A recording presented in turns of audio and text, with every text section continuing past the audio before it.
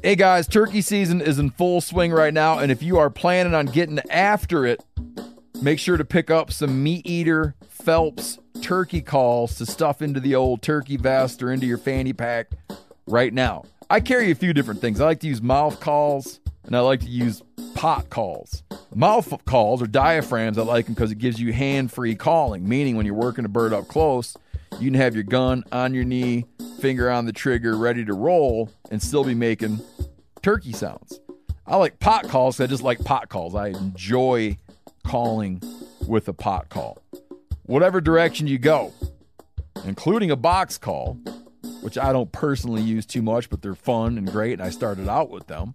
Yanni, on the other hand, one of my main turkey hunting buddies, he loves box calls. And what's funny is I'll now and then look to him and give him the look that means get out your box call and find us a turkey. So it's not that I don't like him. I just have Yanni use his. Then I don't have to carry it. Go to Phelps Game Calls. Get calls that are made in the USA and get calls that'll get them close. Find yours at phelpsgamecalls.com today. Hey, I'm Tyler. And I'm KC. And you're listening to The Element Podcast.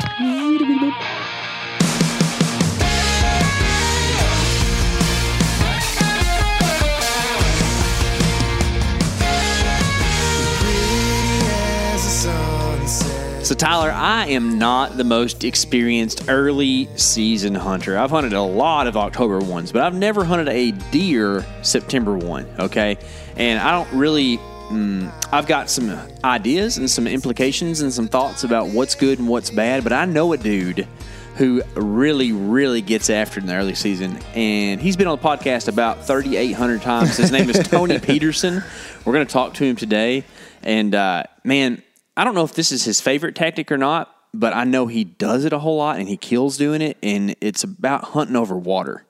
Have you ever done that yourself? I have. Yeah? Yeah, I have. And I don't necessarily know if the water was like the only factor. Yeah. You know what I mean? But I hunted in Nebraska a couple of years ago. Yeah. I think this was the first time, maybe not the first time, but we had Tony on to talk about some early season stuff, and maybe it was around this. I hunted next to a little slough that was next to, or I was hunting over the slough pretty much next to an alfalfa field. Mm-hmm. And the bucks went nuts in there that night. It was cool footage, man. Yeah. I wasn't even thinking about that because you hunted water last year in Nebraska too. Yep. In a different scenario, and didn't have wild bucks, but you had wild horses and wild people. horses, and we saw over 20 deer that night. Yeah, it was a good spot. A lot of them came to drink water. Yeah, but the biggest buck was about the size of Anthony's diker that he shot. Yeah. But yeah, I mean that's very little experience hunting water, but a little bit, and it did work that night. And I should have shot a buck that night, but I didn't. They came literally under my tree. And they were just like, there was a couple of hardhorns, a couple of velvets, does, and they were just playing in the water. It's cool footage. If you want to go check it out, it's on the season playlist. It's one of the first videos in the season playlist from, early season 2019, right? It was the first year we did season stuff. Mm-hmm. So you can go check that out if you're interested. But I've probably hunted more early September openers than I have early October openers because... It's true. I just don't like hunting East Texas on October 1. East Texas October 1's tough. I've seen some decent action on East Texas openers, but at the same time, I've seen some not as well. Mm-hmm. And, it's like it's a weird deal where sometimes you're better hunter in the morning because that's when it's not 95 and, this and that. But I think that instead of us just postulating what we think would be the best idea, we probably should get Tony on because he knows what the best idea is. All right, now on the phone, we've got Tony Peterson. He is with MeatEater, Wired to Hunt, and he is with himself as well. So, Tony, what's been going on lately, man? That was the weirdest way I've ever been described, guys. With himself. He's the loneliest public land hunter out there. That's nobody. That takes a lot, too, man. Yeah. Yeah, really. Oh, yeah. Man. So, everything going good, man? Everything's good, buddy. Yeah. I got a weird schedule this year, so I'm trying not to think about deer hunting too much and trying to temper my excitement this year because I don't have as front-loaded of a schedule as I usually do. Yeah. Off the air, you mentioned you were going to be up in North Dakota possibly hunting a bunch of water, which is what we want to talk to you about today. Casey and I were like, man, I feel like we've hashed some of this over with Tony before, and who should we talk to? And we started doing a bunch of research, and we're like, Tony's the man. Like, I don't know why we tried, but we had to have you back on to talk a little bit about this. What's your strategy going up there and hunting early season? This is a weird year, man. I mean, we've got drought conditions in so many different places. And so, some years when there's just normal precipitation, even in a drier area, like this pond will probably have water, this tank will have water, the river's going to be at, such and such level. And you can kind of just plan around that. This year, it's going to be tougher to find water in a lot of places, I think, but it's also going to be better to hunt water. And so I'm looking at these. I can't remember the website. There's some government website that tracks drought conditions, and I've been looking at that a lot for the area of North Dakota I'm going to go. And then I've been using, I'll pull up OnX, and because I can hunt whitetails and mule deer this year, I got the tag for both. I'm looking at every pond on the top overlay, where it shows there should be water. And then I'll switch over to the 3D and I'll really zoom in, and you can kind of pick and choose and go, that one looks really small and really shallow. Probably not going to be any water in there this year. Or you can see some with like a nice berm and you're like, man, that looks like it has some depth to it. And so I'm dropping pins on everyone that looks like it's probably going to have water. Yeah. And then when I get out there, it's just going to be cover, 8 or 10 miles and look at every single one the first day and then make a plan. Yeah. A couple of years ago, or actually it was last year, I was in Nebraska, and another thing I noticed as far as looking on maps for ponds that might still have water was I was seeing a lot of ponds that were kind of like a light brown, and then I saw one that was dark colored, and I was like, that's probably spring fed right there.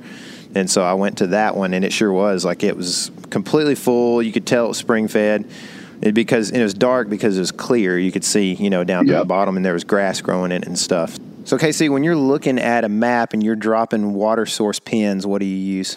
I am going to use my index finger, sometimes my thumb. But I'm assuming you're asking which pin, which icon I'm going to use. I'm going to use, there's a water droplet that's for water source, then I'm going to change that thing to be the dark blue color, and that's how I mark my water sources. How about you? Same thing usually. I don't mark a lot of water, actually. I mark more food and stuff like that. But either way, I'm using a lot of color coordination, and we actually talk about that in our public pin series that you've been hearing that come out on Tuesdays every week, so you can check those out in the meantime, and also check out OnX for all of your digital mapping needs. When it comes to, so you spray the map with dots on all these tanks and stuff. At what point do you go, that is the one that's going to have deer at it, and that's where I need to hunt? The one that I walk into and I look at it, it's covered in tracks. Okay. So you're trying to pre-scout them with your boots most of the time? I think you kind of have to. I mean, I've made this mistake before where I've just fallen in love with a pond because it has the right trees around it, maybe some good feeder draws, and it looks right. And then I walk in there and either it's covered in cattle or it doesn't have the water, or, a really common mistake that it's easy to make is you look at it and you go, there's a nice little water hole there. That tree looks perfect. And then you walk in there and that water hole is like an acre, and that tree is a cottonwood that's, 17 feet in diameter, and you're like, I can't hunt. You know what I mean? I made up my mind that this was the place to be, and I just don't think. I think that e-scouting is like crazy valuable, but it's without ground truthing, it's tough. Because you just get it wrong a lot, you know. And so I just make the plan of like, these are the ones I have the highest hope of, and then it doesn't take that much to go in and just look at them. And I mean, I don't know about you guys, but I get that stuff wrong all the time. I mean, I'll walk into places and I'm like, in my head when I was going to sleep at night, I was like, that's the place I'm going to shoot a buck. And I walk in there and it sucks just for whatever reason. And then you find some where you just walk in, you're like, there's a perfect tree there. And this whole thing is just ringed in tracks. And it's like, this is it. This is the one, you know? Yeah, we do kind of a summer video series that we do the exact thing you're talking about, where we kind of do some pre-scouting on the map, and then we go in and vet it, you know, and show like what that does. And we went to Ohio this year, and I scouted this one place, and I was like, oh, this is going to be cool. You know, it's like a little hidey hole. It's Ohio, it's Ohio. And, dude, there was nothing. You know what I mean? We had to we got destroyed at the first place we went to, and it's the exact same thing you're talking about. It's just you have to – even the guys who are really good at it get it right quite a bit, you know, so you have to go in there and do that stuff. So you might find yourself, if you're going in to scout some of these, you know, water sources that you've never been to, that you've done it a little bit, you're going through the afternoon, and, you know, it's kind of like live or die right now. You got to make this thing work. And let me tell you something. You do not want to tote in a big old stand with you every time you go in to check one of these things.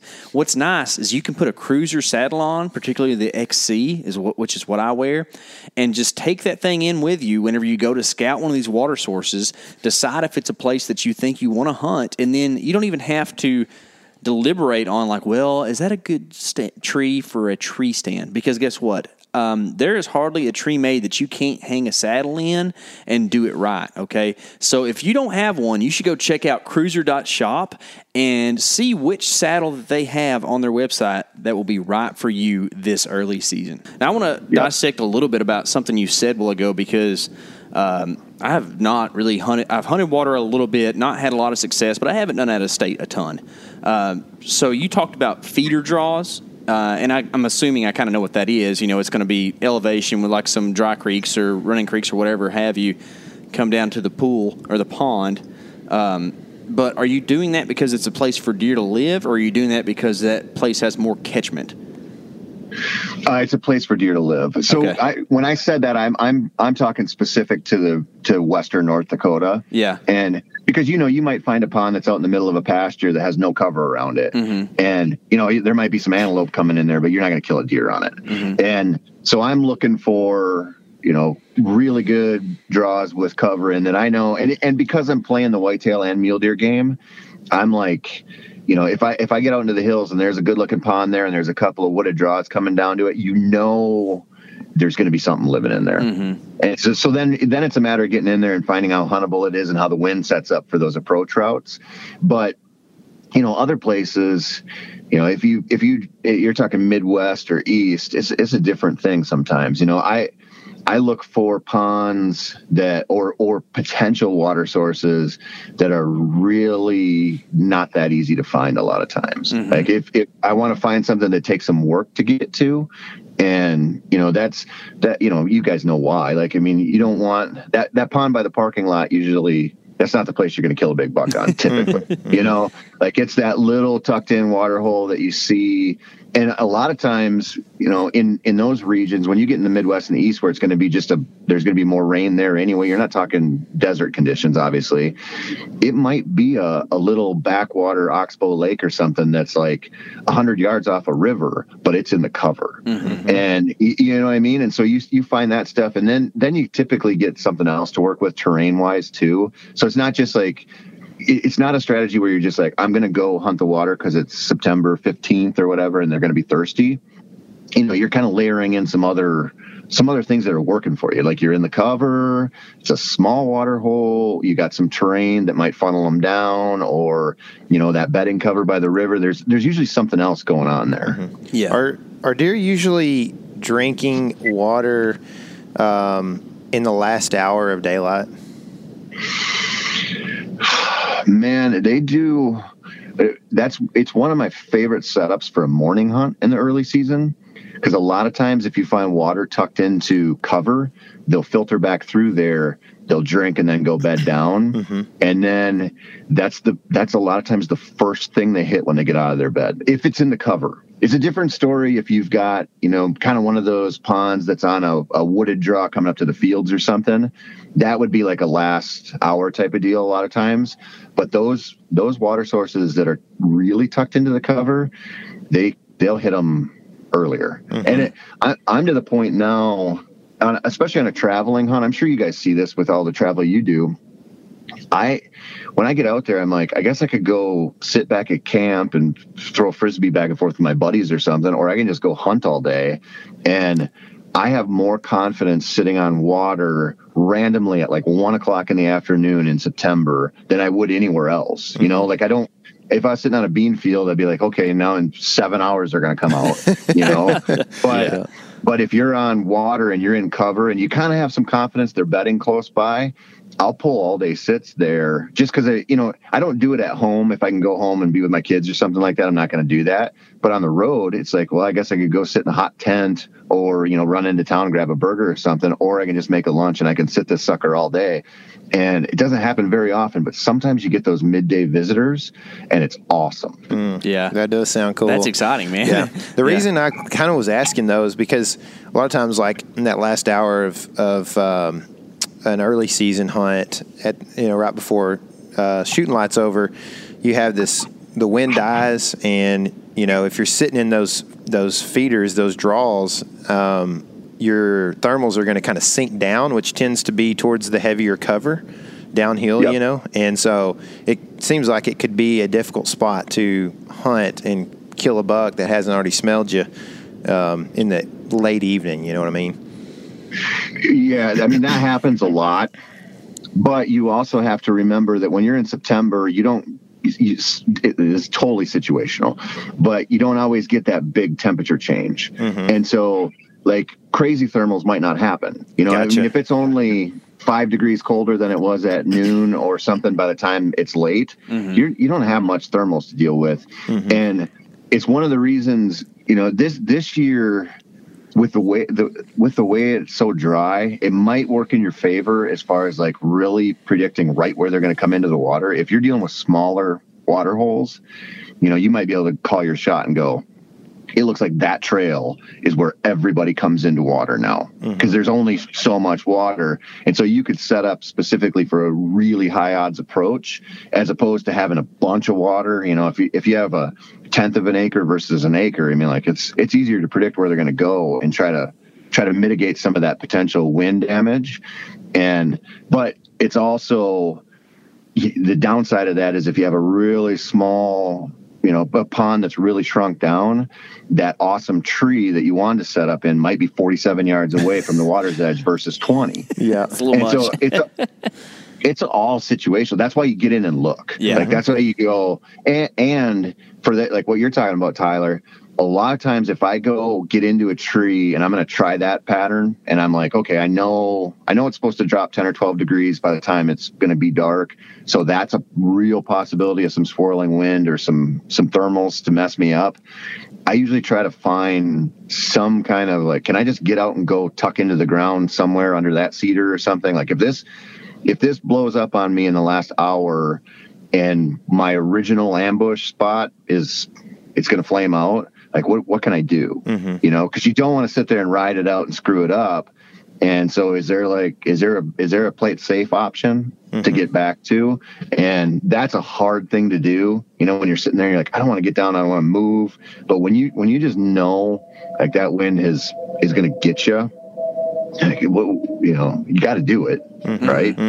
And so it just changes so much out there, and you just gotta work with what the conditions give you. So, a lot of times early season you're hunting bed to feed, especially if you're in an area where there's agriculture, and even if not, that's what those deer are doing at night. If they're moving, they're going to go eat something. It might be forbs or whatever up in the hills. But do you see or try to set up on a pond that is on the way to a food source between bedding, or do you find that deer will actually head to good water and then backtrack to go eat? They'll do both. Yeah. I mean, you see that. That's one of the reasons I love hunting Western whitetails is because you can watch what they do in some situations, And man, I've seen some stuff with Western whitetails where they're eventually heading to a river to either feed there or cross to some field, and they will go out of their way to hit water first. And I think it's because water really, if you have the right water source, it acts like a staging area. Like you watch those deer get up and they kind of, browse their way in, and it's like kind of a congregation point, and then they spread out again and go to wherever their real destination is. And so I I want the right water. It doesn't have to be like in a direct line between where I think they're bedding and where they're feeding. It just has to be in the right cover or the right situation where they're going to go there. And it's a kind of a weird thing to talk about because it probably doesn't sound like it makes that much sense. But when you can get up above them and watch some of these places and see how they interact with them in the mornings and the evenings, you just realize like that's a draw, man. Like it's not that's built into their life and they need that. Yeah, that makes sense. So whenever you're going in and doing the boot scouting thing, which I think you've kind of made the point that it's important for some in-person scouting, right? Are you approaching these ponds to go look at them like straight up through the open so you don't bust out deer through the cover, or are you trying to remain like unseen, or like what does that little jaunt look like when you're going out and looking at this stuff? I mean, you try to be smart, right? Like this is a random tangent here, but I got a trail camera video last year of this guy hunting the same farm that I hunt. He got permission in there. He came in with his daughter, and I got a video clip of this dude walking up to go hang a camera by my camera, and he had Motley Crue like blaring on his phone. And this is a week before the season, and this place was covered in bucks, and he just killed it. And I was like, I mean, that's an extreme, stupid example, right? But like, I don't understand why you would ever do that. Like, why would you take this spot that you believe? Like, if you go in there and you're hanging a camera, you're like, I think there's deer here, and you're gonna walk in with freaking hair metal blaring and just be like, I don't care if I blow everything out. It's freaking crazy, right? Yeah. So it's more important for me to get in there and see it than worry about bumping stuff. But you know, you're always trying to be quiet and take routes where you're not skylining yourself or not going through. You know, like you want to take a route where you're like, I'm not going to go walk through this wooded draw to get there. Like I'm going to come through the open where they're probably not going to be. And that's part of the e-scouting work is when you get that, you know, you get all those waypoints out there and you start looking at it and you're like, I'm going to go in this way and come in here. And it's an inexact science, right? Like you're going to probably jump deer and you're going to leave some scent around, but the benefit is like, you're going to get in there and you're going to see what you need to see. And so, yeah, like everything we do comes at a cost, right? Like if you go in season scout anywhere or out of season, I guess, like, yeah, you might jump some deer and you might alert them to your presence a little bit, but is what you're going to learn worth more than that? Like if you plan it right, it is, you know? Yeah. So when you get set up at the pond or pool or tank, whatever people want to call it out there, how do you see what percentage of deer do you see that are coming into the wind on that water? It really depends on the situation. I don't see them. I see them use the wind if they can. So if the wind plays into where they're probably coming from and they can swing downwind of it, I see that happen, especially on public land deer. But I also see them sometimes just like, we like to bed in this, cedar thicket and the pond's over there, so we're going to walk there. And I mean, that's kind of one of the beautiful things about early season deer on water. It's like they're not on their A game yet. Depending on where you hunt, they might get there after the first week if there's a ton of pressure, or the first 2 weeks. But that's kind of one of the beautiful things about hunting them right away is, all summer long they've been sitting there and they're like, oh, it's hot out, I guess I go drink, and then I go eat somewhere. And all of a sudden this prick's in a tree above them and shoots them with a pointy stick. Right? Like that's the beauty of the early season. Yeah. So if how often do you feel like a deer comes in and starts drinking and the shot is quartering to? Do you encounter that much? Well, yeah, I've had that situation, but the thing that really works in your favor there is if they commit to the water and they're drinking, they'll pick their head up and look around, look behind them.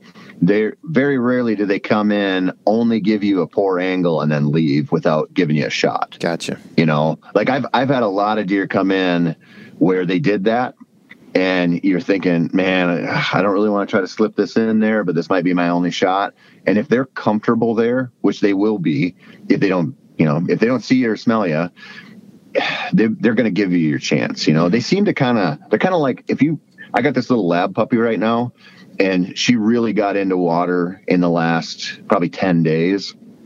And when I go up to the water, whether it's at the lake or a canoe landing by my house on the river, the first thing she does is just go in, take a drink or two, and then just kind of mill around a little bit. Mm-hmm. And it reminds me of deer. Like they get in there and they're just like, okay, I'm gonna drink here, I'm gonna walk over here, I'm gonna look back, and like they're gonna give you your chance. Mm-hmm. About how long do you think you have to get the right angle on a 3-year-old or better buck? Longer than you think. Yeah. I mean, I think the reason that so many big bucks get away and get missed and get shot poorly is because we rush it. Mm-hmm. I mean, I know it is. Mm-hmm. And when the same thing happens when you hunt antelope on a water hole, or, you call in an elk, you're like, your brain is like, make this happen because this is a special thing and you don't want to lose it. But, if they commit and they're relaxed, they're going to give you your chance. If your setup is any good at all, you're going to get your chance. Mm-hmm. And so just wait for your opportunity. Yeah. If you're shooting at a deer that's actively drinking, do you expect string jump to happen?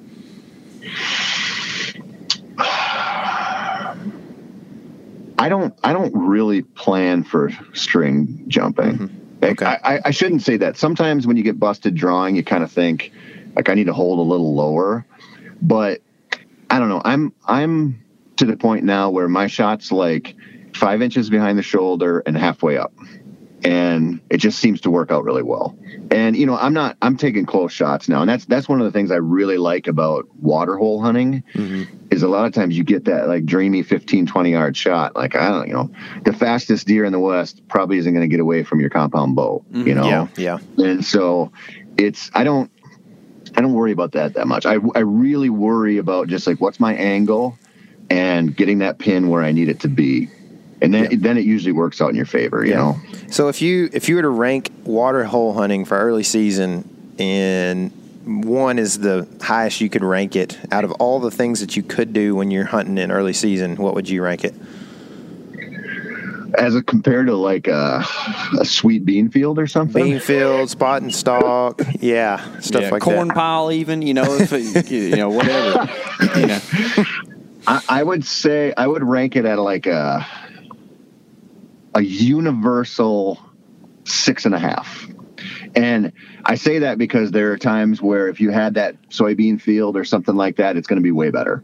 Mm-hmm. But it's going to be way better for the next 3 days and might get blown out. Like I like water because it's so consistent. Mm-hmm. Like I don't, you guys know when you travel to public land, like there might be a bean field on it, it might be a walk-in ranch or something like that, but everybody's going to go sit it. Like it's not going to take long for that pattern to probably blow up because it's so obvious. Yeah. And, like they get really clued into that and they go, I'm not going out there in daylight anymore. There's too many people there. But like a nice little hidden water hole, that's sometimes harder for the general hunting population to blow out. Sure. Just because they're not doing it. And you can find it if you know what you're looking for. You can find that almost anywhere. Like if you have enough land to work with, and I can't find a sweet alfalfa or a bean field in a lot of places I hunt. Yeah, that's true, man. That is true. Well, I think that about wraps it up for us, man. I really appreciate you diving on this subject with us, man, and spending your time with us. What's the best place for people to see what's going on with you this fall? All my whitetail stuff is at the MeatEater.com/wired. I'm doing a bunch of stuff with those guys. So we've got, podcasts over there under the Wired Hunt Network and articles and YouTube videos, and you can get way more than you need to from me over there. So that's the best place to check out. But yeah, I really appreciate this, guys. It's always fun to chat with you too. Yeah, for sure, man. Guys, I really hope that information helped you out and helps you kill a big buck this early season. I'm stoked. Tyler and I are both going to kill big bucks. Everybody's killing big bucks this year. Just handing them out, all right? Socialism. So if you enjoyed this podcast or you are an avid listener of the podcast, be sure you subscribe. And also, we would really appreciate a review. If you haven't yet, go check out our YouTube channel too, because a lot of the stuff that we reference in these podcasts, you can see the visual format on YouTube. And remember, this is your element. Live in it.